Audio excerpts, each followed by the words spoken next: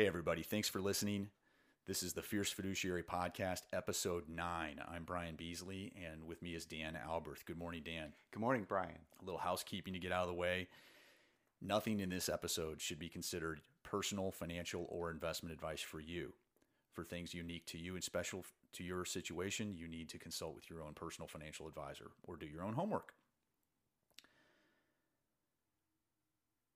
You know, Dan, we've talked about this. You've known each other a long time, but I got to thinking about, as people are talking about investing, there's a phenomenon that I see happen quite often, and it reminded me of other areas of life. And we haven't mentioned this before, but I spent about 30 years learning and teaching Taekwondo off and on for just a long, long time. And when I got to the point where I was teaching more often, there was this very common thing that would occur as as you go through, you're learning Taekwondo or a martial art, you start off with very, very basic fundamentals. And you might be doing drills and just getting that muscle memory and getting that balance and getting your body in a position where it can even do some of the more interesting kicks or techniques. And there'd be a level of impatience that would happen with some people where at some point in the training, they raise their hand and say, hey, Brian, is there a way, can we stop learning this basic stuff? Can we stop doing this boring stuff that's this fundamentals? And can we get on with, can you show me something fancy? Can you teach me that jumping, spinning kick, for example, or something like that was really complicated? That sounds like the Karate Kid movie that you're talking about with Mr. Miyagi. Well, similar. I mean, it's wax on, wax off. And it's just this. There's a universal thing. Is that, and it's common sense to me that if you want to jump, spin in the air, and then do a kick, you ought to have some level of coordination. You need to have that muscle memory, and for at the very least, you should be able to stand on one leg for more than 5 or 10 seconds. Sure. And so, as I'm trying to explain to these people, is like, what you want to do is you want to have something that's effective. Some people just want to look cool. They don't really care if it's effective. They just want to feel like they're cool, and they want to feel like they're unique, and they're stroking their ego a little bit. We've talked about ego before, but if you think about in a Taekwondo situation or even MMA or UFC fighting, anything you're in combat, what you want is effective. The target you want to hit gets hit, and it creates the points for your sport, or it creates the effect you're looking for in the ring or whatever. And whether you do 15 cartwheels and a triple Lindy and a double twist, and then you kick somebody in the gut, you could have just walked over and kicked them in the gut. And the effectiveness comes from the fundamentals. It comes from the basics. You can't do anything fancy or cool looking unless you already have the fundamentals down hard. And people really underestimate across all things, whether it's sports or investing. People want to discount the power and the effectiveness of fundamentals and the basics, and we want to focus on some of the basics today. So there's really 3 areas of focus. If you want to really get effective with your investing, you need to have these basic fundamental 3 areas handled. You need to focus here first. A lot of people are focusing on, what stocks should I pick this week? And they're skipping all the way to the end of the things that either have a lesser effect or it's really cool and sexy, but it may not be as effective. You need to focus first on what we call asset allocation. This is where risk gets managed for the most part. Your asset allocation is nothing more than your blend between stocks, bonds, cash, other types of investments. You could be precious metals, you could throw commodities in there, you could throw real estate in there, but the blend of all these various categories is where really the rubber meets the road. You can even slice and dice the stocks into different categories. You can have domestic and international and that kind of thing. You can slice up bonds differently too, but you need to focus on asset allocation. That's where risk gets managed. It's probably the most important thing, especially if you're trying to understand risk. Most people don't even think about risk until after it already hits them upside the head and they realize, oh, wait a second, what did I get myself into? So that's like the biggest rock when you think of investing, when you go to build a portfolio, you start with asset allocation as the biggest rock. And you're saying biggest rock, like biggest rock that goes in the jar first. We've been talking about this in previous episodes, this idea that you've got rocks, gravel, sand, and water. It all needs to go in the jar, but you want to start with the big rock first. That's right. Right. So we're just prioritizing is all. Okay. The second thing to focus on is understanding how taxes can affect your investments. There's capital gains tax, there's tax on, and there's long-term and short-term there. There's tax on interest. There's tax on dividends. Some dividends are taxed more than others. You need to understand how different types of accounts may be taxed. Like there's just a regular account where you just pay the normal taxes on all those things. You have accounts that are tax deferred. You have accounts that may be tax free. There's even some interest that's tax free federally, but maybe not state. And vice versa. You just need to understand that. And we're not going to go into the details of current tax law because someone might be listening to this after tax law has changed, but you need to understand taxes. That's another area of focus. Why is that? Because taxes can be another big cost. If you pay a lot of unnecessary taxes, that definitely reduces your net return. And the third thing is just expenses. And people really get hung up on expenses. It's been widely publicized that you don't want to pay too much in expenses. And it's gotten to the point where people think it's like the absolute number one, most important, most impactful thing you could have is if there's any expense whatsoever on your investments, then you're absolutely making this catastrophic mistake. And the truth is that some of them are okay. You can pay a little bit of expense if you're getting some value out of it. You just don't want to go overboard. You don't want to be paying 3% per year in overall expenses, or 4% in some cases with some of the more complicated products that are out there, or worse. But if things are relatively reasonable and you're getting value for what you're paying, that's the key thing to pay attention to. But there's also other expenses besides investment expenses, like your cost of your mutual funds and that kind of thing, or your ETFs. There's your own expenses at home. There's expenses just for living your lifestyle that could be unnecessary or excessive, and it may blow up your goals. You want to focus on those. They're very highly controllable. The other thing is you might have an expense of, you might be hiring a very, very expensive tax attorney who's going to charge you a huge amount of money on some very complicated tax savings program. If you're a wealthy person and you've sold a business, or you have a transaction coming up that's going to be a significant cost to you tax-wise, it would be prudent to investigate how can you possibly reduce those taxes, but you also have to consider the cost of the advice and the setting up that program. And for some people, the cost is not there. It's not enough to really add value in terms of the cost of the program versus the tax savings. So asset allocation, taxes, and expenses, that's what you need to be focusing on. For investing. Before we dive in any further, Brian, I'm thinking about investing. Over 20 years ago, I was in an investment club with my brothers and my dad, and we got together to invest in stocks. And so when we're using the term investing for the sake of what we're about to talk about today, and what we're talking about today on this podcast, we're talking not about hobby investing where you have your few shekels, your few dollars that you're putting aside to buy a stock here and there for fun, for quote unquote fun. Yeah, this isn't entertainment investing.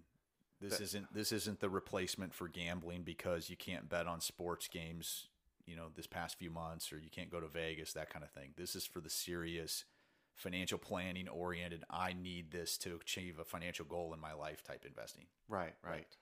So I just wanted to verbalize that. And so really just in the back of your mind, there are, just keep those three things in the back of your mind.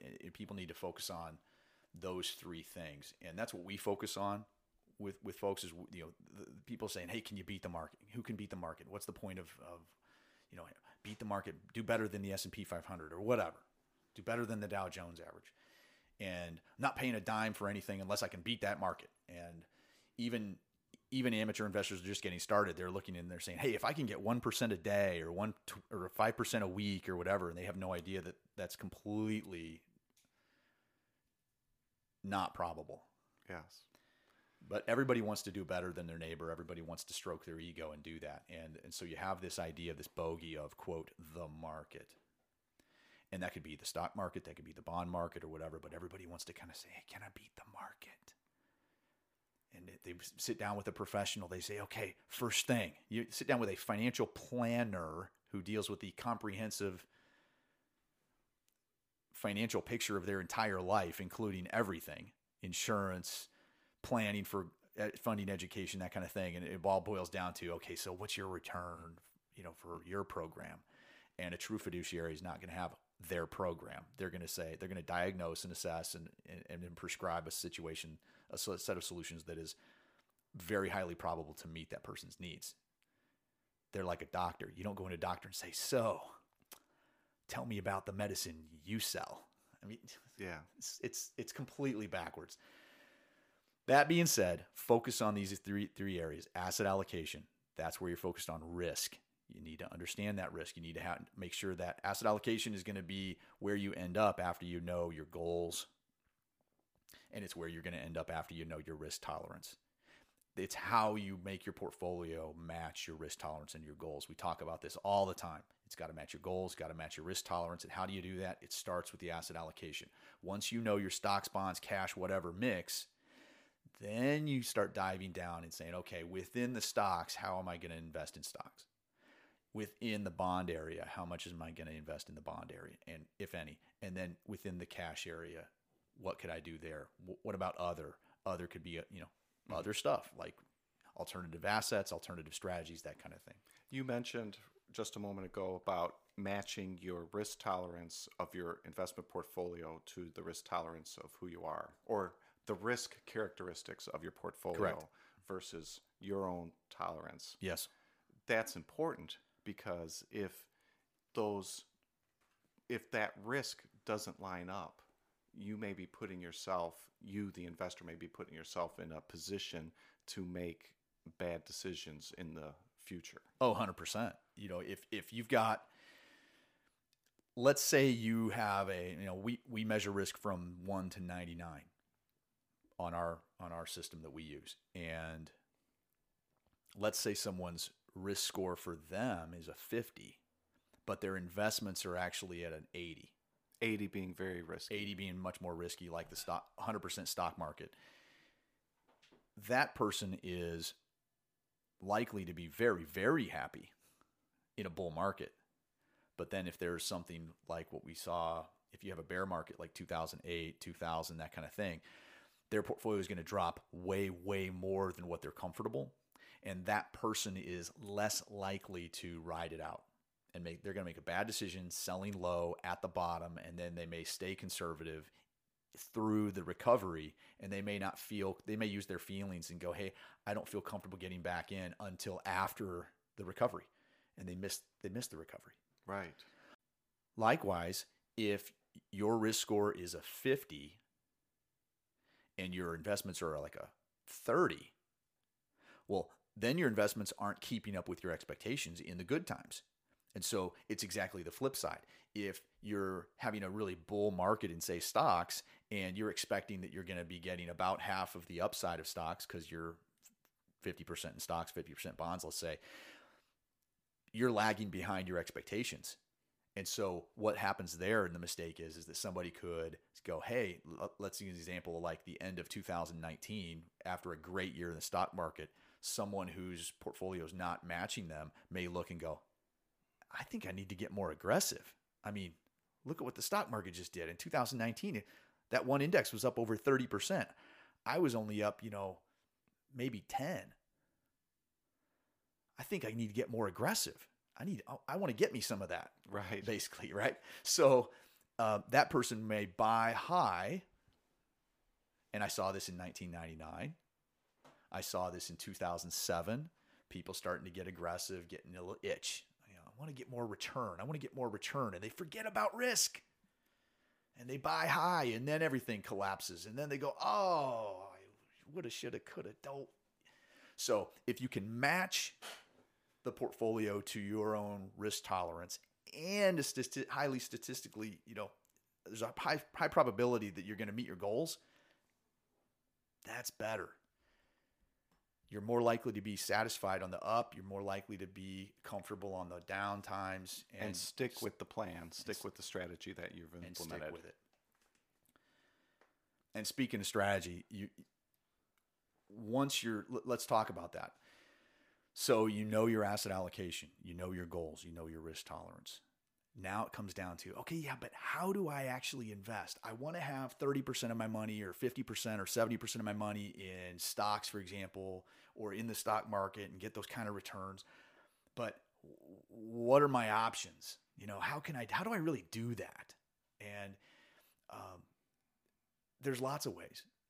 The most common way that most people use to make their decisions about which investments will make up their stock portion of their portfolio or their bond portion of the portfolio is, I understand it, but the most common thing is people chase returns and they ignore valuations. And I'll come back to valuations, but chasing returns is basically this. You look at the list of investments available to you. You're looking online and doing a search, or you're looking on a screen of the best funds in this category. I want to have X amount in large U.S. stocks. So what's the best? I'll look and I'll say, what's the best performing investment over the past 1 year, 3 year, 5 year, 10 year, whatever, 20 year. And I'll simply buy the one that has done the best. Because obviously these guys know what they're doing. Well, it makes sense. Yeah, it would make sense. You think, hey, these people know what they're doing. Look at all the returns they've gotten. It must be skill. Well, this gets back to your use of the words doing versus what it has done. And it gets back to the disclosure that you see on everything. Past performance is not an indication of future results. Well, it certainly isn't a promise of future results. I could see somebody saying, wait, guys. Stocks historically have done better over long periods of time than cash. So obviously, there's some level of past performance as an indication of future results. If you're invested over a 20-year period of time, 30-year period of time, and you're in the stock market, you're likely to do better than if you're in cash. That's why asset allocation is so important in the first place, because if you're all in cash, you're going to get one experience over a long period of time. And if you're all in stocks, you're going to get a very different experience over a very long period of time. Now, what's going to happen next 6 months, next year, nobody knows. We'll come back to that. But you're right. There's no such thing as something is doing well when you're looking at investments that are variable. Unless there's a rate and a date, you have no idea what you're going to get. So you have to kind of look at things a little differently. But the most common one is people will simply chase the returns. They assume that past performance is going to exactly repeat. If I just buy the one that did the best, I'll do the best the next year or the next 3 years or the next 5 years. Because look, it's done well. It's probably going to keep doing well. And truth is, the research completely shows that there's really no relationship. These things don't typically repeat. I had a question similar to this come up online last night, and the answer I gave was really simply this, because he was asking about the tech sector, the technology sector. He said, hey, if it's been doing so well, it means people must be really skilled. And I said, well, if they've done incredibly well over the last, say, 3 to 5, 10 years or whatever, and you got to read the prospectus of that ETF or that fund. If a manager truly has done amazingly well and they had the flexibility to go anywhere they wanted in the whole world, and they happened to choose the thing that did amazingly well, that might be skill. But if you read a prospectus and technology or large U.S. stocks have been the absolute best thing for the last, say, decade, and that's the only place these people are allowed to invest, then honestly, that's just where they always invest. And this time they may have lucked out. It may not be skill. It may just be that's a tech fund. And tech is having its day. There have been times when financials did better than technology. Sure, healthcare. Or healthcare. Back in the day. And so just because it's a healthcare fund or a technology fund or a large U.S. stock fund doesn't necessarily mean that there's skill involved. It may just be that was what was in season that time during that time frame. So chasing returns is probably not the most effective way, because I've never seen a decade repeat where like the same things that did great one decade also are the same best things the following decade. It's rare. They may do well, they may do okay, or they may completely tank. Like we mentioned examples in the past where we had a situation like General Electric 20 years ago was in the 60s, and now the stock is in single digits in price. Yes. It hasn't split. It just dropped 80 something percent over a 20-year period. And it was a great company 20 years ago. Yeah, it was viewed as a darling company that everyone should own as a replacement of the S&P back in the late 90s, early 2000. And there's other examples that happened in the dot-com era where you have companies that are just touted on covers of magazines and things like that, where somebody might be man of the year for their company's just the best thing since sliced bread. And you can watch that stock over the following 12 to 36 months and it could be just completely a dog. So it's just not the best way to go about, but it's certainly an option. And some people do chase return. It's very common. The better thing to focus on is probably valuations. And that's, we'll come to that in a little bit. Another way of dealing with picking your investments is you could just say, hey, I'm just going to own the whole market, period. And statistically, that's actually worked out fairly well. The key here is that if you're just going to buy the whole market, you need to just have extreme patience. Extreme patience. We're talking at least 10, if not 20-year time frames. If you're just going to buy the market regardless, no matter what's going on in the world, you're just going to buy the whole market today with your lump sum. Right. You need to be very patient because there will be down times. And if you buy it, like for example, if you bought the whole market in the peak in like say March of 2000, you had a very tough decade that followed in terms of returns. They called it the lost decade. And things were expensive at that time. So you got to be really patient if you're doing that. The third option is to buy things that are what would be considered cheap assets. And then also you need to hold them long enough to let things, I'd say you have to hold them probably 10 years or so. And when we say cheap assets, this is where we've been alluding to this, is this idea of valuation. Cheap assets does not mean you're buying a stock or a bond that has a low price. That's not what it means. Cheap assets doesn't mean go out and buy a 50 cent per share stock, some penny stock. That's absolutely the furthest thing from the truth. What you want to do to figure out if, I guess we'll back up and figure out, if you're looking at a stock, how is the price determined? A lot of folks think that the price is the value of the company. So you can look at a company like Amazon and it's got a price that's very high on its shares. And you look at another company, like we mentioned GE, and its price is $6. Well, if you have a $600 stock and you have a $6 stock, the $600 company is not 100 times the size of the $6 company necessarily. The way you figure out share prices is you say, what's the total value of the company divided by how many shares are out there?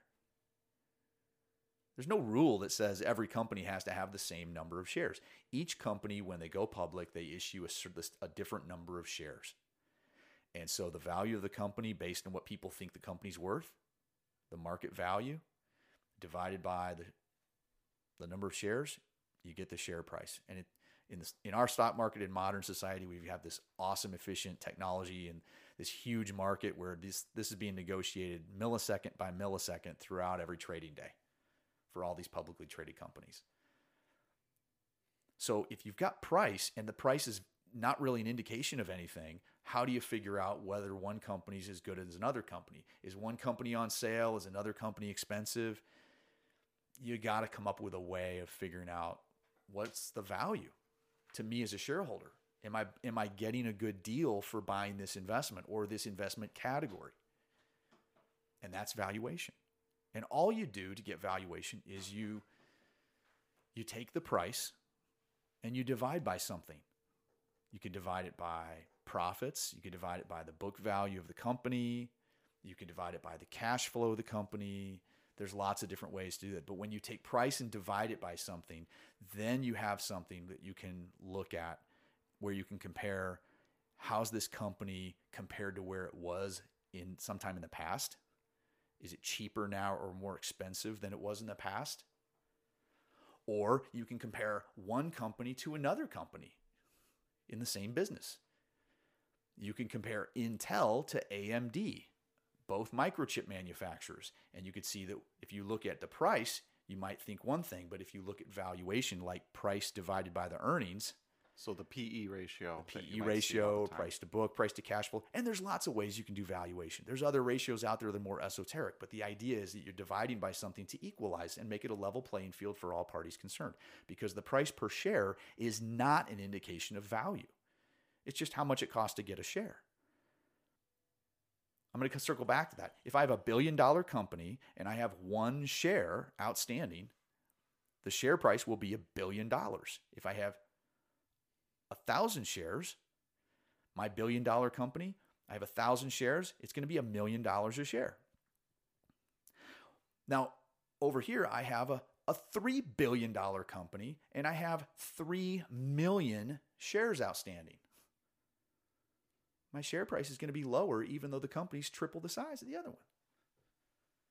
Price isn't valuation. So you got to look at valuation. But even if so let's say you've gone through and you figure out what valuation is and you've made a choice. You say, I like to buy things when they're low. So I'm going to buy things at a low valuation.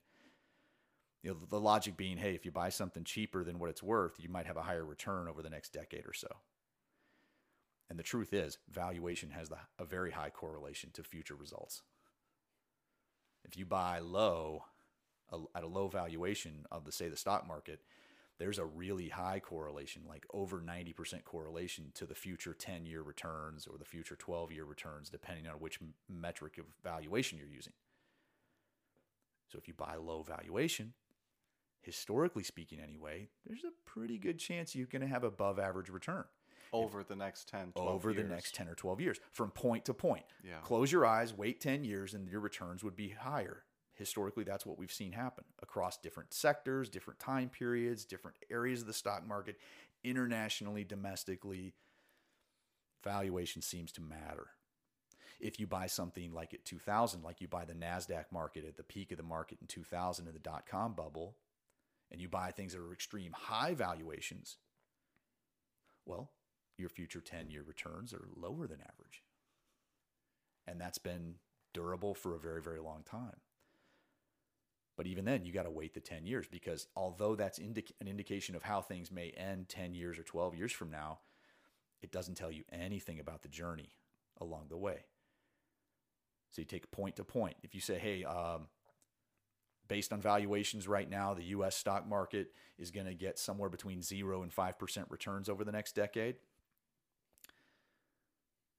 It can get there a lot of different ways. You can go kind of sideways choppy for a decade where it barely moves a little bit. Low volatility, but just kind of bouncing around on its way to its 0 to 5% annualized return. Or it could go way, way down and then come up, having averaged 0 to 5. Or it could go way up and then come way down, having averaged 0 to 5. So we don't know anything about the 1 year, 3 year, 5 year. That's very, very difficult. There's been no factors that really kind of give us an indication of what's going to happen over a 1 year, 3 year. This is why most experts say if you're investing in stocks or the stock market or stock mutual funds or index funds or ETFs, exchange traded funds, that kind of thing, you need to have a long-term time horizon. And a long-term is defined as 10 years At plus. least. And why do they say that? It's not because they're trying to hold people back. It's not because there's some sort of a sinister like conspiracy to hold back the little guy. It's literally because historically speaking, the math tends to work for those periods of time. They're just putting the odds in your favor. Yeah, another one of our guidelines is probability, not prediction. So this speaks directly to that. Yeah, and the thing is, nobody really knows the future. But if you study long-term history, like history decades before you were born, all throughout, there's going to be a lot of irrelevant stuff, but there also is some very relevant stuff. And that's why that's where the advice comes from. These are all best practices. This isn't some old fogey boomer. I've heard people referring to boomers as old fogies now, and I'm not sure that makes a lot of sense because there's a lot of highly intelligent people in that generation. But I hear that now sometimes from very young people, like, "Oh yeah, that's old school, man." Yeah, and it's no. This all came to a conclusion because of math. and actual results of history. So keep that in mind. But so if you want to buy cheap assets, so we talked about chasing returns, probably not the best way to do it. We talked about just buying the whole market and saying, whatever, I'm going to buy the whole thing, or I'm going to buy just one index and ride everything out forever. That's just going to take extreme patience. If you buy cheap assets, you need to hold them long enough. You need to hold cheap assets for a decade or more in order for the thing to work out for you. At least that's what history has shown, statistically speaking. A fourth option in your strategy for investing, you could decide, I want to actively manage and mitigate unnecessary risks, unnecessary taxes, and unnecessary expenses. Now, keep in mind the focus here. We're not saying we're going to actively manage returns. Can't be done. No one can predict short-term returns very well by actively managing, picking stocks, trading, that kind of thing. But you can mitigate unnecessary risk. You can mitigate unnecessary taxes. You can mitigate unnecessary expenses. And the way you do this, you can do this through systems. We have a system with a lot of our accounts, Dan, where it's a monthly adjustment from domestic to foreign, or backing off of our normal foreign exposure to domestic when that makes sense, backing off of stock market exposure when that makes sense. I mean, that's one way to mitigate risk potentially. There's strategies for mitigating taxes like tax loss harvesting, or they call it asset location. I'm going to have certain assets in certain accounts, certain assets in my IRA, certain assets in my joint account with my spouse, and I'm going to mitigate taxes that way. That's right. If you own individual stocks or stock funds that don't have dividends, they generally don't generate much in the way of taxes. And if they're not generating a lot of taxes, sometimes it makes sense to put them in non-qualified or after-tax accounts rather than your retirement accounts. Correct. So you can have systems in place, strategies that are out there that are based on probability, not prediction, that kind of thing. And some people there are trading strategies. There's people out there that follow charts and things. They spend a lot of time trading, or they look at, they're reading a lot of news on companies and filings at the SEC to identify what's going on with these companies. And that's a potential way of trying to accomplish some sort of added value when you're investing. There's other tools out there like options. Call options and put options, if used properly, can mitigate risk, or they can generate a little more income potentially. But it's always a trade-off. It's always a trade-off. Whenever you inject complexity into a portfolio or an investing system, there's either going to be an added cost of taxes, or there might be an added expense. And you just need to be aware of that. That's why we say you also got to look at expenses. What's effective?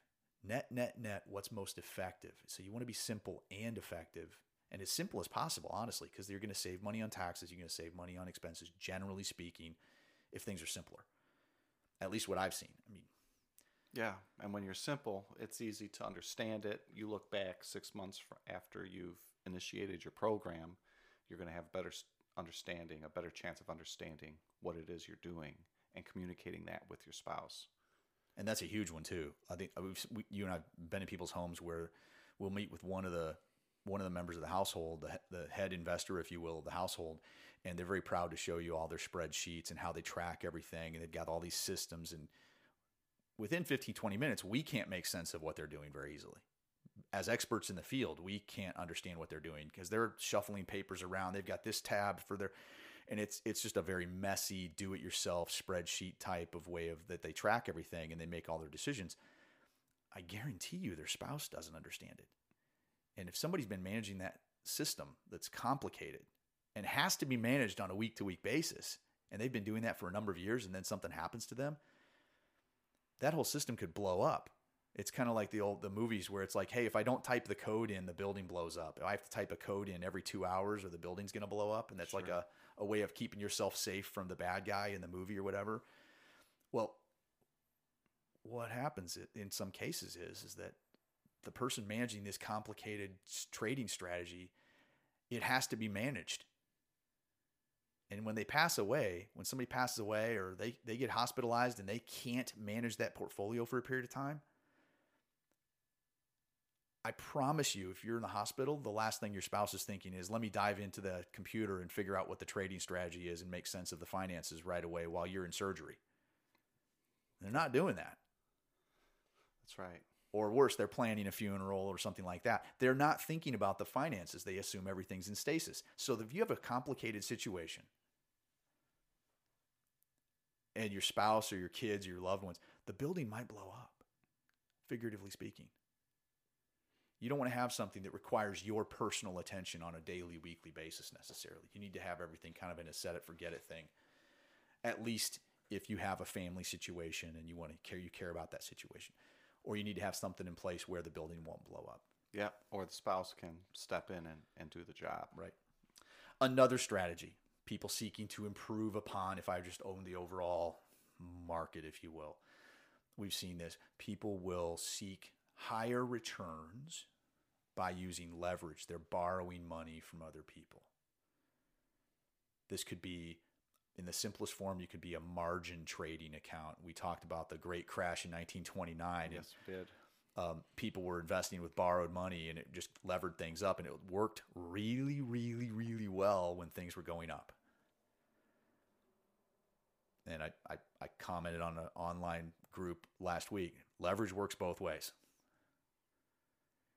And in 1929, when things started going south, boy, everything blew up. So if you're going to use borrowed money, that can be very, very dangerous. Now, people will also use leverage in other places. We see this with, you can increase your returns by having a successful business. You borrow money from a bank, have a successful business. It's not all your money in there. So the return on your personal money you put into that business, let's say the bank funded 80% of the construction project or the business financing to get that equipment or whatever it is, maybe your return on your personal amount of money you put in is really, really high if you're successful. Now, if your business folds and you're on the hook with a personal guarantee, you could actually stand to lose way, way more than what your original investment is. So just understand, if you're borrowing money, seeking higher returns, you're taking more risk, whether you believe it or not. It amplifies the returns. Leverage has a way of amplifying the upside and amplifying the downside. In both directions. And little word on real estate investing. Real estate investing is a business financed by a mortgage typically, where you rent out a piece of property. Whether you do it all in your name or whether you have an LLC. You know, our friend Kevin was on a prior episode, he was saying, hey, if you're a real estate investor, you ought to have an LLC or something like that in place. It's a business. And you're using other people's money, and there's leverage. And as long as the tenant's in there paying enough rent to cover all the costs of the place and maintenance and mortgage payment, you stand to have a very good return on your amount that you put down. But it doesn't always go in that direction. We saw this in 2008. Yeah. They've had great returns. I mean, real estate over a long period of time, it's a big piece of some of our portfolios. We'll invest in real estate investment trusts sometimes. And sometimes those can be very good. But they're not perfect. And they're just another category of investments that can have ups and downs just like anything else. And the power of rental property that everybody's, I see keyboard warriors out there touting rental property and all this kind of stuff about it's the greatest thing since sliced bread. And there have been some good experiences. We have clients with rental property as well. Yeah, it can be a great thing. But they understand that it's a business, and they put in the time and they treat it as a business. Sometimes if the toilet explodes or a roof is leaking, they're on call to deal with those It's just issues. like anything else. You got to do it very, very well, and you've got to execute very consistently in order to get that return over time. And in a lot of ways, you kind of need to be lucky that you bought a property at a time right before property values in that area went up. So it's tricky. And it's not like some magic bullet that you can just point, click, and own rental property, and suddenly you're going to be a gazillionaire. It doesn't quite work. There's risk. Just understand there's always risk there. So you could successfully use borrowed money, and that if you're successful at it, it could amplify returns. But to your point, if you're not that great at it, it could amplify your returns the other way. You could have a big problem. other ways you can improve your results long term from investing. This is like the most controllable one. You could spend less money on your lifestyle and invest more. You run the math out on that. When you contribute more to funding your long-term goal arrives sooner in many cases. I mean, has nothing to do with like which investments you picked, has nothing to do with asset allocation, has nothing to do with taxes, but it has everything to do with expenses. If you spend less of your money, you can save more of your money. You can fund that goal. Your ability to reach that goal could happen sooner. That's right. And the more money that you're able to save, the less aggressive you need to be. Yeah, and it is a trade-off. It really, really is a trade-off. I mean, you're going to spend $30,000 with your bonus on that vacation, or you're going to spend $10,000 on that vacation. I mean, there's some pretty high-income people that we've interacted with. They have some big bonuses sometimes, highly compensated salespeople, that kind of thing. Executives, sometimes they'll have a pretty good-sized bonus. The wise ones don't blow the whole bonus. They use it as a way to supercharge their retirement or pay for a kid's college or something like that. They don't go blow it on a vacation. I mean, great memories, but you can have a great vacation with great memories for less than $50,000 or $70,000. And sadly, we've seen that happen. Yeah. There's some other things to keep in mind when you're investing. There has been a lot of academic research. If you're a beginner investor and you're wondering, hey, there's got to be something that has been proven that over long periods of time tends to do better than if I own the overall market. And if you're thinking that, you're right. You're not the first person to wonder that. In fact, people have dedicated their entire lives to studying that. And here in the Chicago area, University of Chicago, Eugene Fama did a lot of pioneer research on these ideas of what are some of the factors that might be durable factors over long periods of time. And the research that he did and with others that you hear, they've come up with the Fama French model of factor investing, or the Fama French factors. And the factors they identified were 3. They were size. The size of the company. Size of the company. So generally speaking, the smaller businesses tended to grow more than the bigger businesses over long, long periods of time. We're not talking 5 years.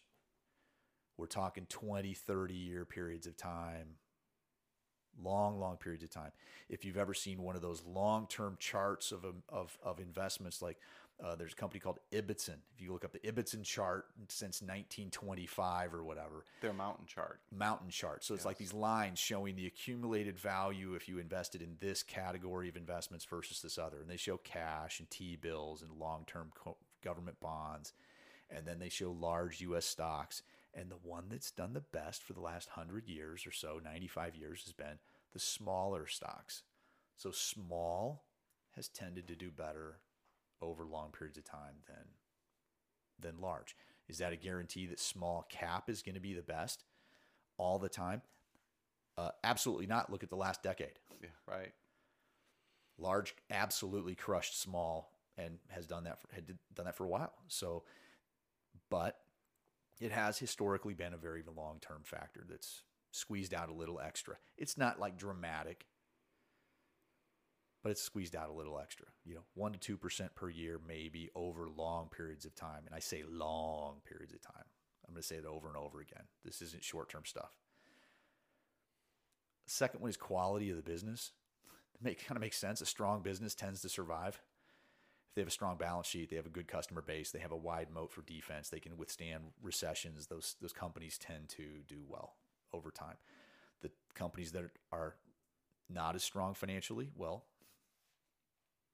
they tend to not be as profitable. They tend to go out of business. It tends to have worse returns. So if you're investing in 1,000 of those versus 1,000 really great, well-managed companies, odds are it's going to do a little bit better. So that kind of makes sense. And the whole market has the great companies that are well managed, the high quality, and it includes some of the lower quality companies. So it's common sense. Then the next trick is like, who are the quality companies? It's a whole nother conversation we don't have time for. Right. The third one that Fama French came up with was this idea of valuation. We hit on that earlier. Valuation is, in fact, and there's been follow-on research by other people on this, but it's the number one most correlated factor that I've seen with future results. And those future results are 10, 12-year results. So if you're looking at valuation and you're buying low valuation, you tend to have better results 10 to 12 years out. But you got to hold for the 10 to 12 years. It's about a 90% correlation or something. Some of the different variations. There's various people out there that have different. There's Schiller has one called the CAPE. The CAPE PE, and his measurement is correlated like with a 10-year return, I think. John Hussman has one that's highly correlated with like the 12-year return, like 93% correlation there. And there's others. There's one called the Q ratio. There's regular PE. There's price to cash flow. I mean, all these things have some level of correlation, but it's higher than things like putting your finger in the wind and guessing about what's going to do better. Intuition has not necessarily been proven to be a highly correlated thing. I just think it's going to do well. It's the future. Well, it sounds like that's probably not the way to go. So valuation's one and then later on, there's actually been some research later on after Fama French that identified that momentum is actually a thing. That's this idea of a self-fulfilling prophecy. Something's been doing well. People jump on board because there's momentum in that company, and it continues to do well for a while. And that momentum may be durable for a shorter period of time. Momentum doesn't last a decade. Momentum doesn't last more than maybe a couple of years in most of the research that I've seen. But it's a factor. So those are all factors that are out there. It's gotten such a attention in the last 10 years or so that there's actually now exchange traded funds and mutual funds and management systems that will either combine all these factors in one thing as a one-stop shop, or there's funds that will focus on more value or more size or more high quality fundamental balance sheet type weighted indices, as opposed to just the biggest companies to make up the most of the index. That sounds like these tools that they've created these tools to provide easy solutions for the investor, so that the investor, doesn't have to do a lot of the heavy lifting myself. It's almost like the opposite of trying to hold people back. It's almost like the financial industry's trying to say, hey, here's all the stuff that's worked over time. Here's the easy button to get you access to that, so you don't have to become an analyst, so that you don't have to go out and figure all this stuff out. You can just push the easy button and buy it in a package. Is it going to be free? Nope, not going to be free. And then you go back and you say, well, but is it maybe worth it? Convenience is a thing we pay for all the time. Look at what people pay for their coffee while waiting in a drive-thru for 15 or 20 minutes for the convenience of not having to set their own coffee up in the morning to be ready when they wake up. Like at my house, I go downstairs and it's ready. I pour it in the mug and I have my coffee. But there's people that, you can buy the same beans even and do that at home. But there's something about getting in line at a drive-thru behind 15 other people. It's the experience, man. And having someone else make that for you. And they'll spend way more money on that item than it's probably worth. And then somebody will say, you can buy this value ETF. It's going to cost you, 0.1% maybe per year. No, I couldn't possibly, even though it might potentially provide a higher level of results down the line. Even though it's a durable factor proven by PhDs, Nobel-winning economists. Never mind that. But you'll go pay 10 times what something's worth for other stuff. So, yeah, you're right. They are packaging it. They're making it easy for people. We talk and we're talking about valuation. It's the number one. If you want to do if people want to do homework on their own, the most popular, the most recognized is Warren Buffett. He's the most recognized value investor. His mentor was Benjamin Graham. And Benjamin Graham's written books, The Intelligent Investor. Warren Buffett was mentored by this man. He credits him with a lot of what he learned. Warren Buffett's system has been widely publicized. He puts out annual letters to his shareholders talking about how he thinks, how he makes decisions, and it's basically valuation. John Hussman's a resource. There's the Schiller research that's out there. There's a website that we track regularly. There's a website that's been maintained with all kinds of articles on valuation, among other economic charts. It's called DShort, DSHORT.com is a resource. They've got some good articles. If you were to Google, like the market remains overvalued, or is the market expensive, or is the market cheap? With DShort, you're going to get it's maintained now by Jill Masinski. And that's just tremendous raw data charts that can help you understand where are we now if you're trying to ID valuation on the overall markets, that kind of thing. Other free resources, there's a company called GMO in Boston. And GMO, at least last time I checked, has the ability you can freely register with an email to get access to their research library. And they have forecasts and articles on valuation and things like that. So that's a great resource that we use. And then a huge one is there's a company called Research Affiliates that's also value-based in their mentality.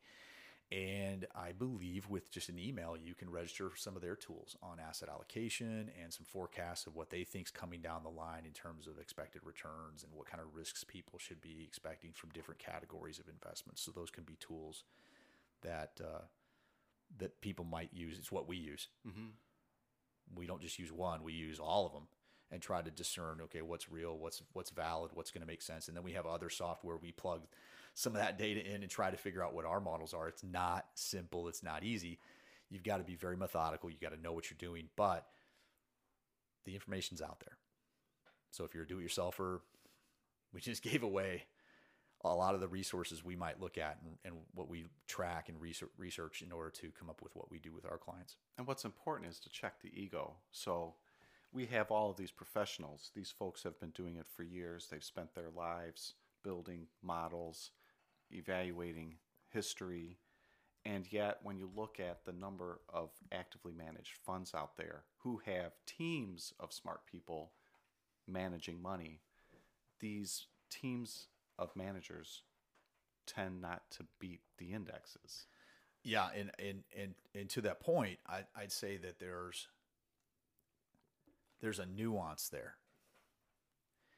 And where the nuance comes in is that when one is trying to improve upon the returns that they receive compared to, say, a benchmark index, if they're trying to do that, if you're trying to beat the S&P 500 index, for example, and you're trying to do that by picking stocks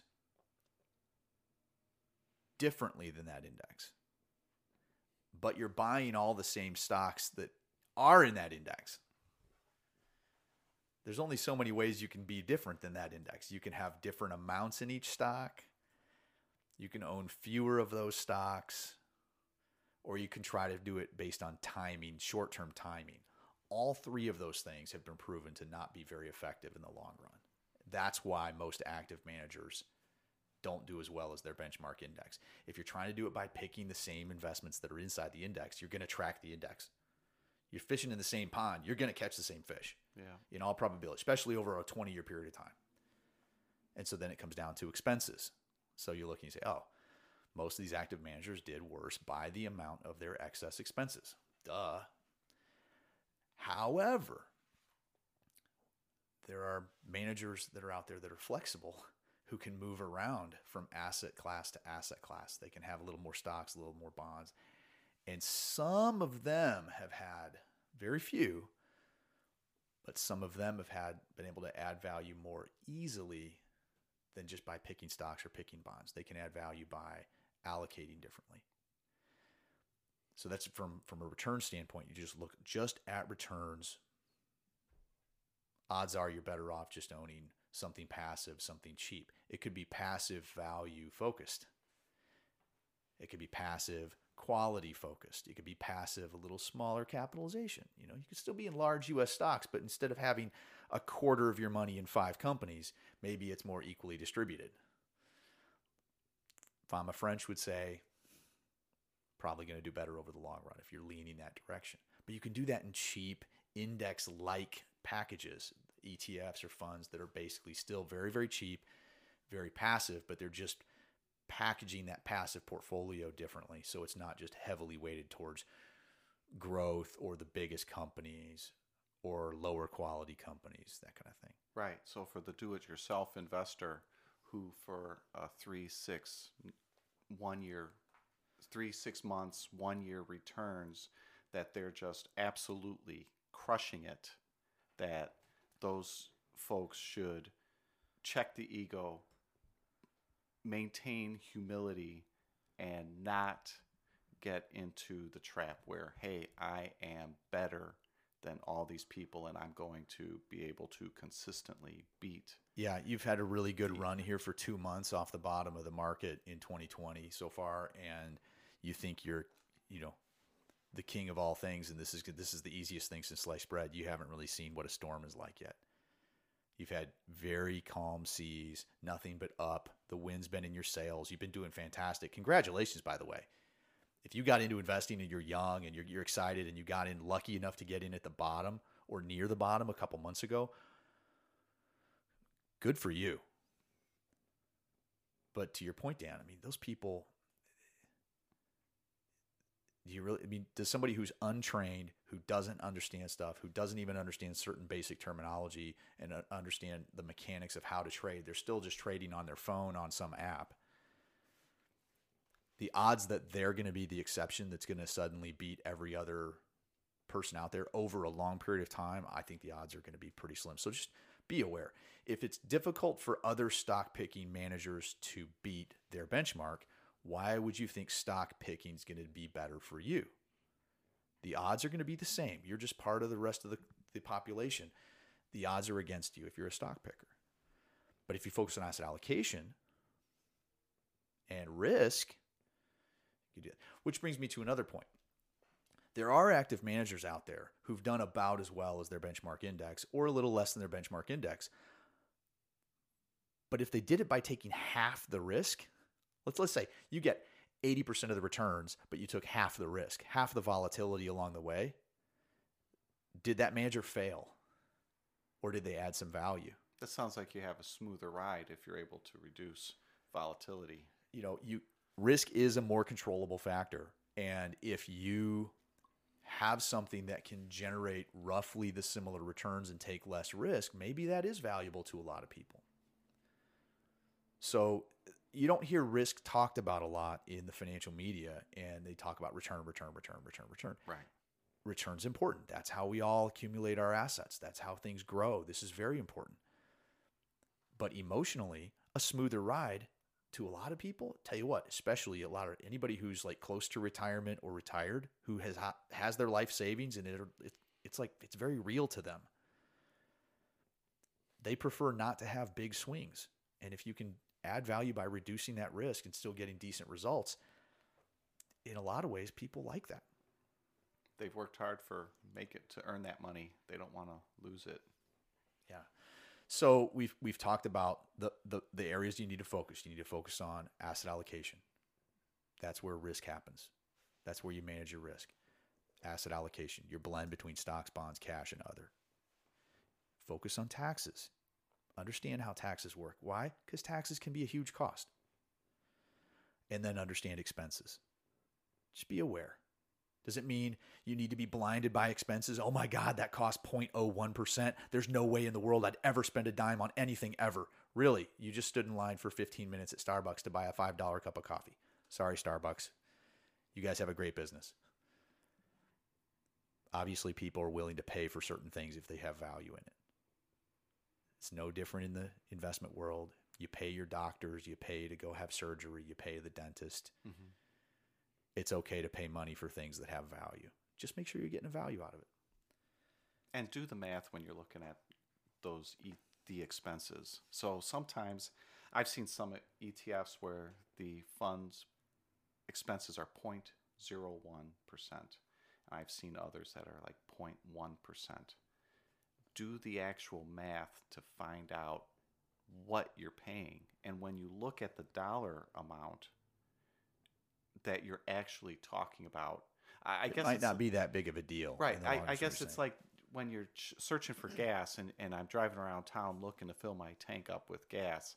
If I can get a gallon of gas for $3.49 here, or if I could drive across town and get it for, $3.39.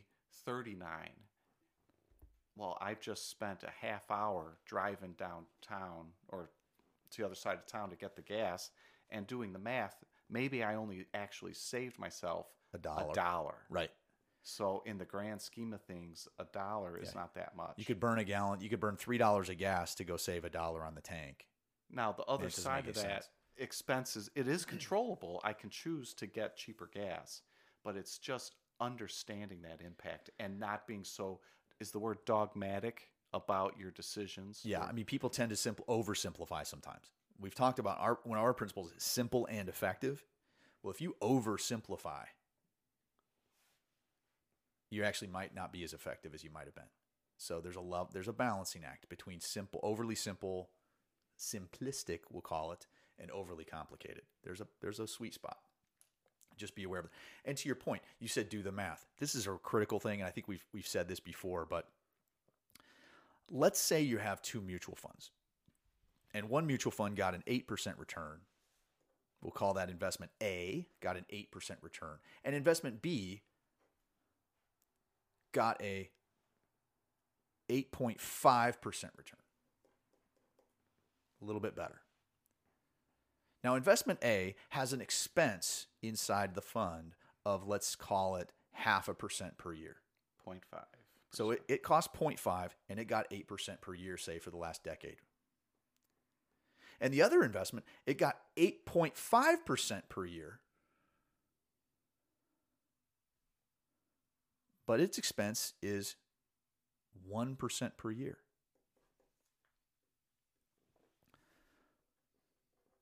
What people need to realize is that you don't have to do any math at this point. You don't have to subtract the expenses from the return that was published on the internet. If an investment like a mutual fund or an index fund or an ETF says that it did 8.5% for the last decade, that's what it got after the 1% expense. You don't have to do any subtraction. The one that got the higher return got the higher return. Even though it was more expensive. Even though it was more expensive. Does that mean anything? Sometimes yes, sometimes no. Could it be skill? Could it be luck? That's a whole nother discussion. But I have seen people over and over again, even people we've worked with for years, sit down and try to ask about expense ratios and then proceed to subtract those expenses from their actual return. And it's just not accurate. Returns are always published after expenses. Always. Just be aware of that. So you know your risk tolerance. You know your goals. You figured out your asset allocation. You've looked at what are your different investment strategies. Are you going to be more passive? Are you going to be long-term? Are you going to be more value? Are you going to be more active? Are you going to use leverage?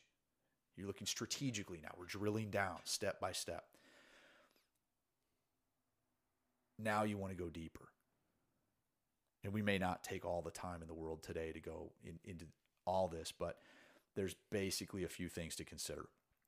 Number one, you probably, as you begin to accumulate your investment portfolio, you need to expand your equity. You need to expand your menu. On the equity side, on the stock side of things, there's more than just the S&P 500 index. Way, way more than just that or the total market. And there's, like we said, some people are wired, they're fine with that. But as things grow and as time goes on, that will not necessarily be the dominant category each and every decade of your life. You need to expand your menu. You need to think a little bit more granular when you look at the stock market overall. It's a big world out there. There's value versus growth investments. We talked about value earlier. There's stock markets in countries all over the world. There's indexes of foreign and international investments, both the developed foreign countries like Western Europe, Japan, South Korea, and there's also the emerging countries, the emerging economies that are still good economies. They have stock markets. They've got publicly traded businesses. They got publicly traded bonds in the emerging markets. So that could be Latin America, a good part of it. That could be Eastern Europe. That could be parts of Asia, corners of Africa, potentially.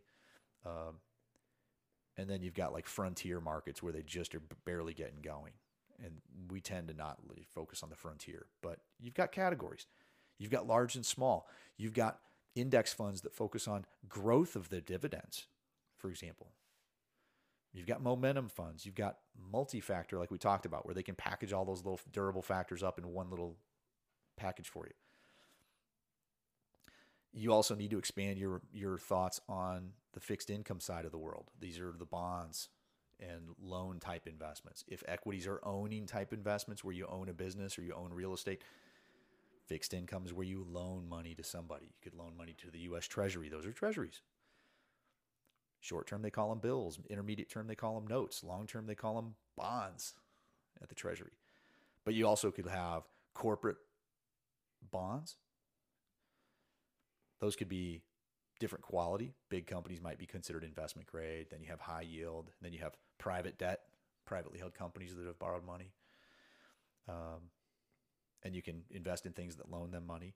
There's international bonds. There's the emerging, just like there are in stocks. You just need to expand your menu and be aware these things exist. There's CDs. There's even now funds that have, instead of owning 1,000 bonds at all times, there's exchange traded funds out there that they only own things that mature all in the same year. So I want a ETF that owns 150 bonds and they all come due in the year 2023. And then there's another one that's 2024, another one 2025. And you can really structure things and use those tools effectively sometimes. So that's another thing that's come out lately. But as people go down their journey, assuming you know your risk tolerance and your goals, you need to ask also what style suits you. This goes to our know yourself guideline.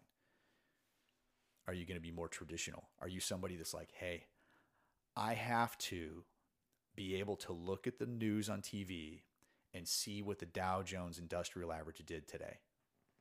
And then I want to go and look at my account, and I want my account, if it's an up day in the Dow Jones, I expect my account will be up. If it's a down day in the Dow Jones, I expect my account to be down.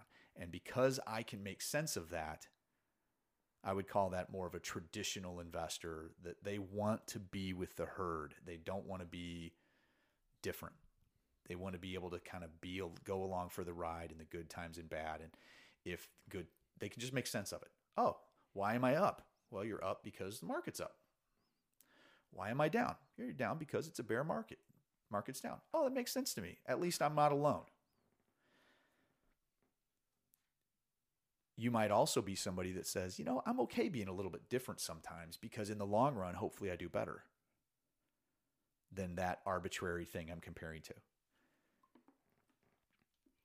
Yeah, well, you just mentioned that you do something different than the herd, then you should expect different type of results. So yeah, if you're focusing on value, that's different than just investing in the Dow Jones Industrial Average. So if the Dow Jones Industrial Average is zigging, your investments might be zagging. It's absolutely possible in short periods of time. Even a durable factor that's been proven by Nobel-winning people, even that can have an underperformance. Even Warren Buffett, the greatest investor, of his generation, of multiple generations, apparently, even he has had periods of up to 3 years where he's underperformed the overall market. And he just sticks to his discipline. He's like, we're doing our thing. We're doing our thing. We're going to do our thing. But it takes courage to do your thing. There have been some very, very successful investors over history where they didn't just buy the overall market and they just did their thing with discipline, and their strategy worked over time. That's why we keep harping on 10, 20-year periods of time when you're investing in the stock market.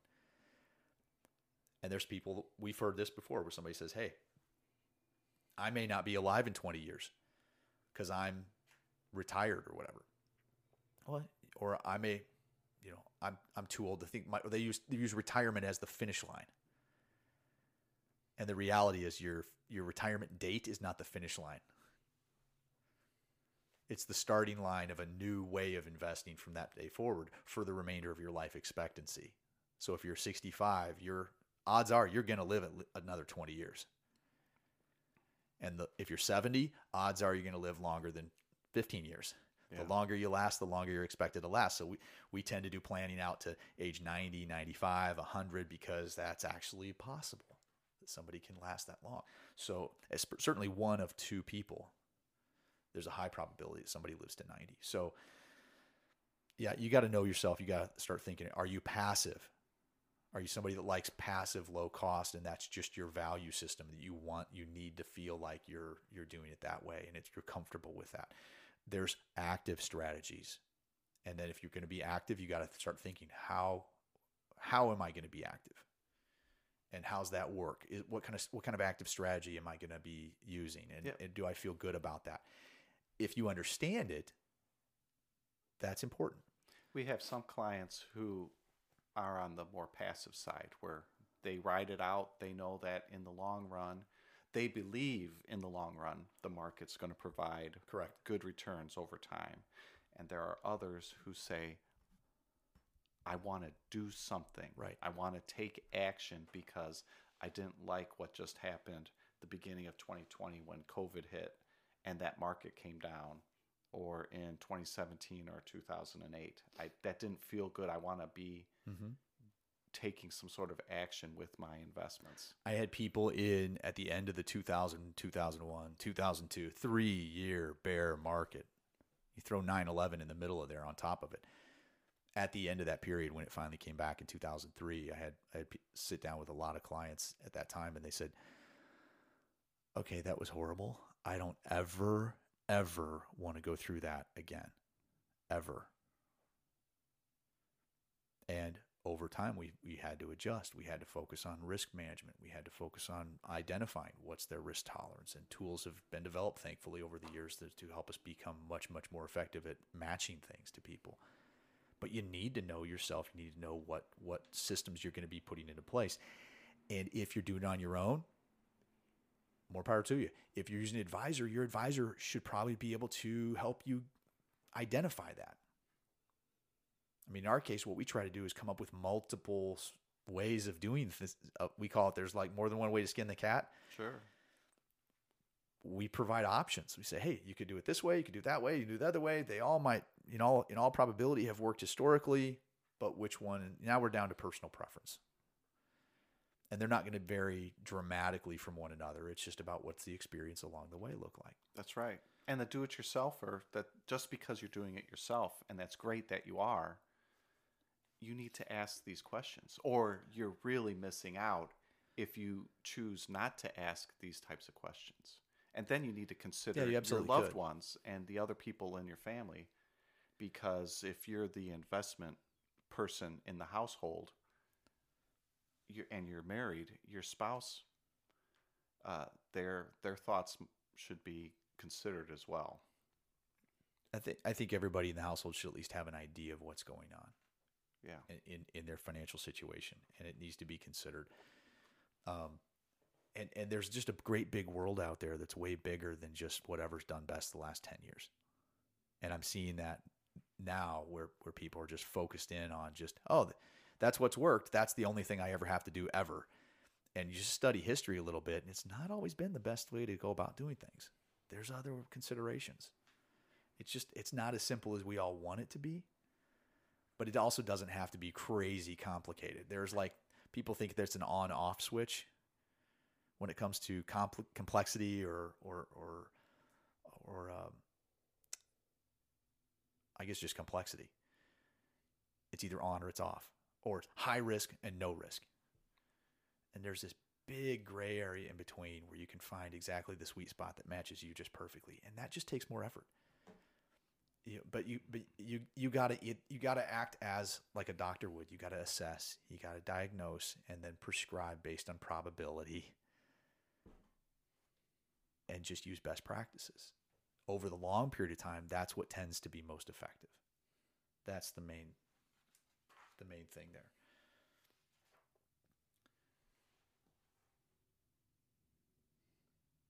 So it's risk, it's taxes, it's expenses, it's understanding it's a big world. There's another menu out there of investment options.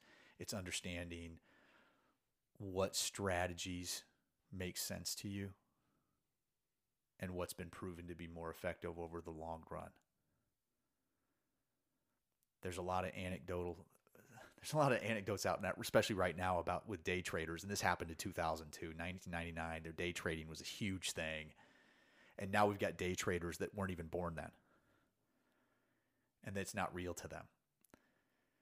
But there's a lot of anecdotal evidence out there of people who've made 40% off the bottom back in because they took huge amount of risk or whatever. And they're trading options, and they're using leverage, and they're using these advanced techniques, and they're jumping and spinning and doing somersaults to kick these boards. And they were successful a few times, and they've done a good job. Congratulations. But it's only been a few months. Things that are durable are the best practices. It's what we talked about today. Just focus on the basics.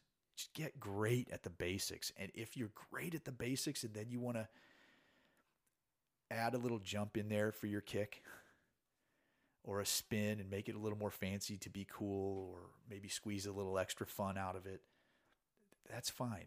But you need to really master the basics. Here's what you don't need to master. You don't need to master stock analysis. You don't need to become Warren Buffett. One by one, analyzing SEC filings that they've made day in, day out. Some people are into that. That's fine. You're still stock picking. You're still playing the odds, and the odds are against you. But hey, if you're enjoying it and you're successful at it for a long, long period of time, congratulations. Maybe you should start a fund of your own. But you don't need to do that.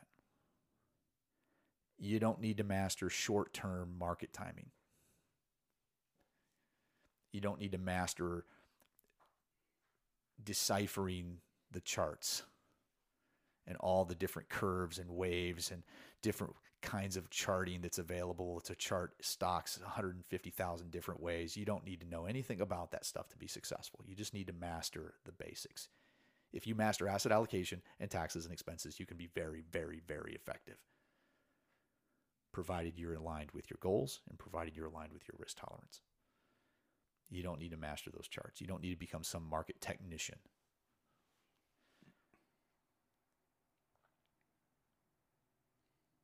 And you don't need to know everything that's going on in the world every second of every day. Say it differently. You don't need to pay attention to the headlines. Yep. And that was a point you made earlier in this week, is that you were talking about how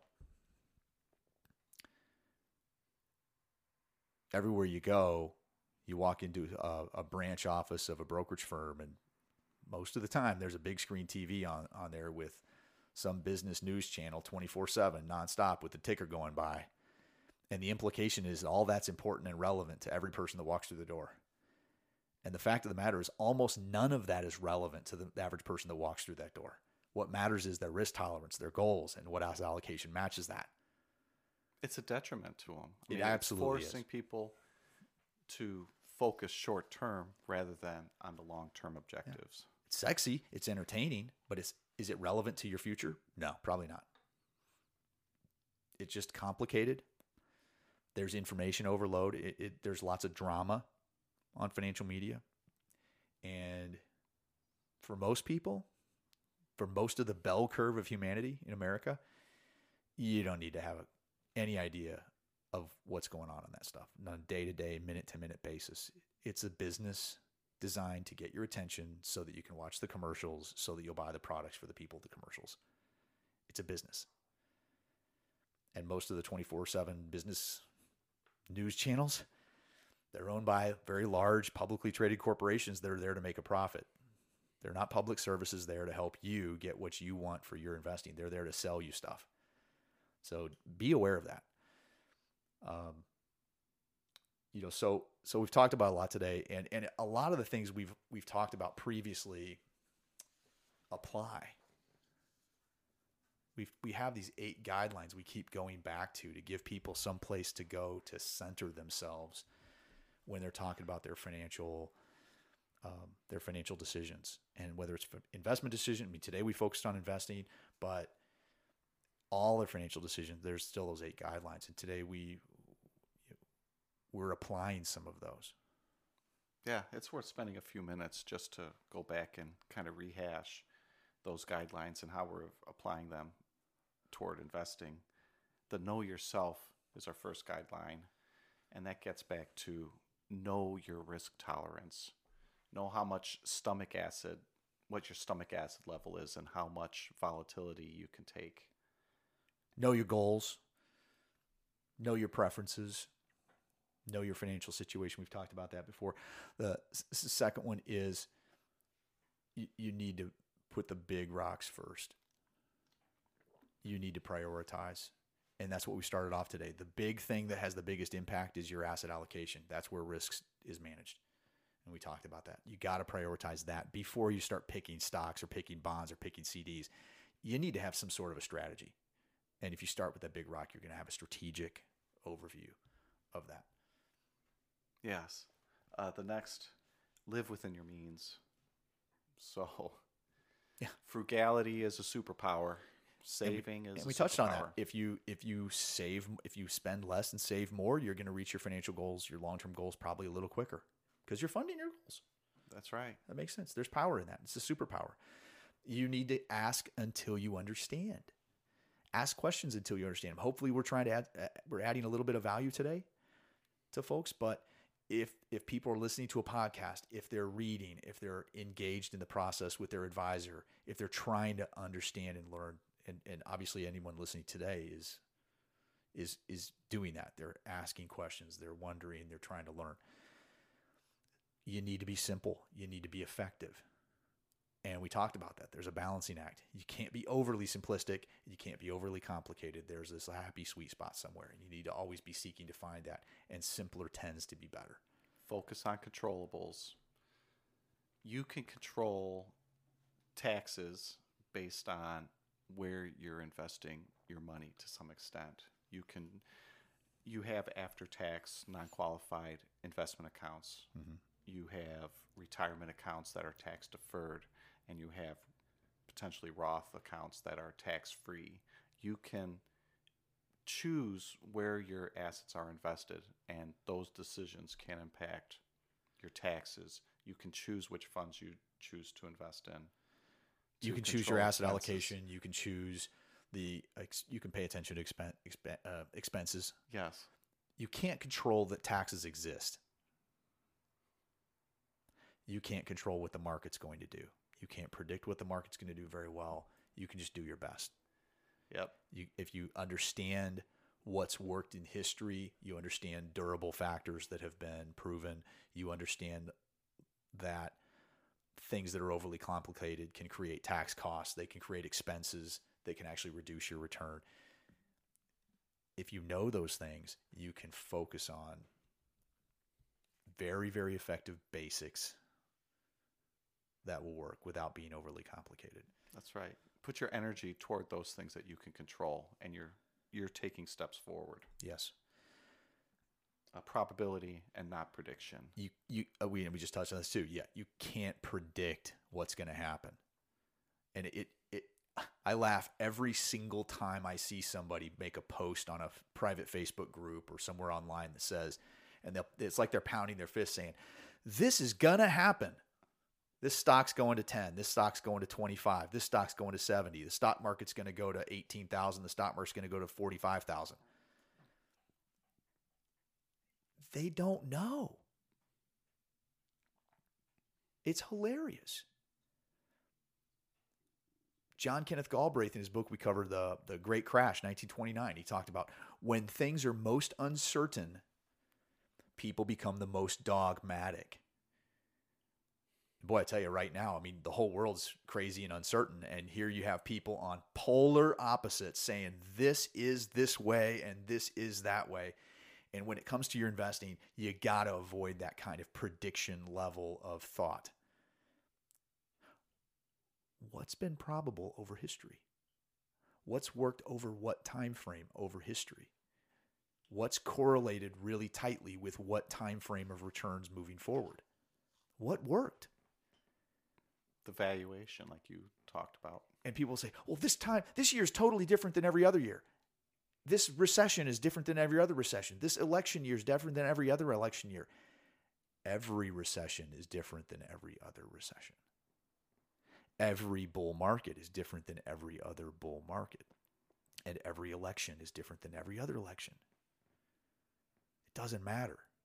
What's been durable? What are the durable factors? Valuation, size, quality, momentum.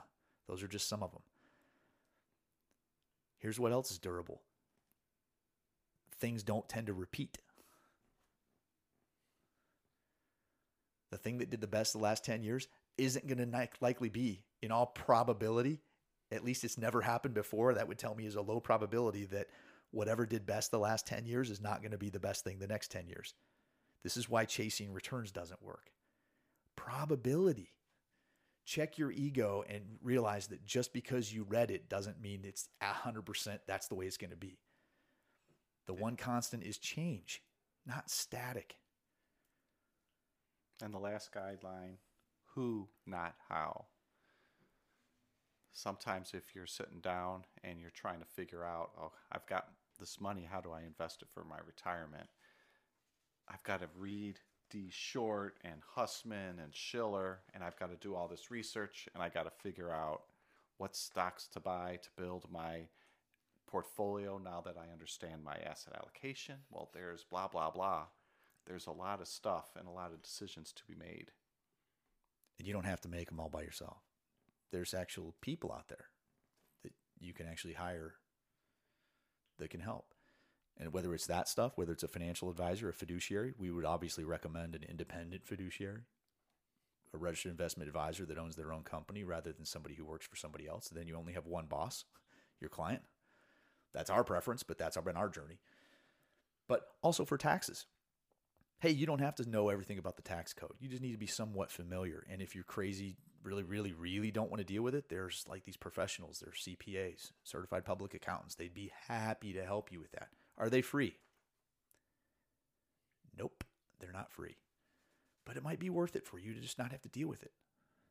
Well, you said the exchange traded funds earlier as we were preparing. Yeah, it's a whole nother level too. That if you're sold, you understand, you've learned, and you said, yes, I believe that this valuation is something that I need to focus on.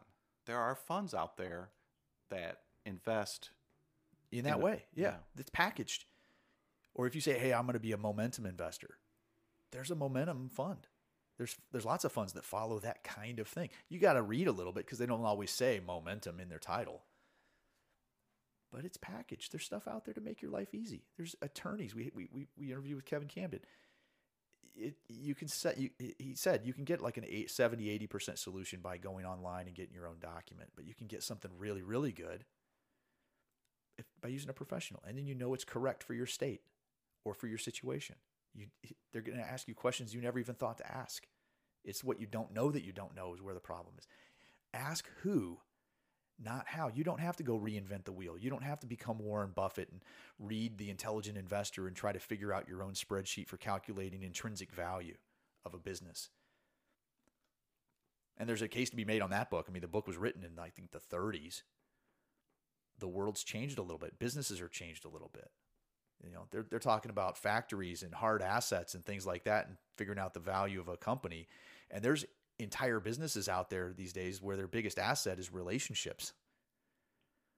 You look at a company like Uber, it's technology.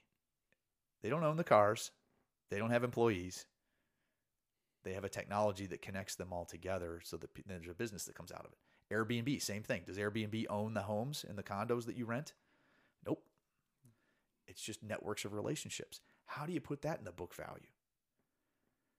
But again, you don't have to do that. You don't have to go reinvent the wheel. You can just delegate it. And these days you can delegate it really, really inexpensively in a lot of cases. Well, I hope we provided some value today to the folks listening. I hope so. There's people out there that want to hear that there's some like magical secret sauce, the creative good stuff that's been held back. Yeah. And the silver bullet. The silver bullet. It's like, hey, if I listen to this podcast, they're going to teach us the real secrets to like doing better than all my neighbors forever.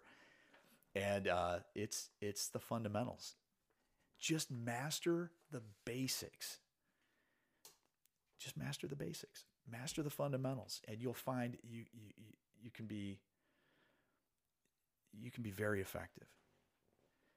You know, so everybody, thank you so very much for listening to this podcast. We feel like we're new to this media, and we can't tell you how much we appreciate your support. If you would like to contact us, you can reach us at social media. We are at Fierce Fiduciary. We're on Twitter. We're on Facebook. We're on Instagram. Dan and I are also on Facebook, LinkedIn. I'm on Twitter and Instagram personally as well. You can find us. I'm Brian C. Beasley usually. And we have a private Facebook group that we administer called Investing and Financial Planning for Beginners. I'm active in other groups as well. And we also, if you want to support us, we do have a company, Athena Private Wealth. So if you have gone to find your independent advisor and you've gone through episode 7 and you can't find anybody that can answer the questions from episode 7, you know, we're certainly available. We do this for a living. I want to put out a special thank you to a gentleman named Mike Sorelli at a company called Echelon Front. Echelon Front does leadership consulting, and Mike Sorelli was on a Zoom call that I attended a week or so ago, and he said something that became really the genesis for the theme today in this episode. He said, when you master the basics, you become truly advanced.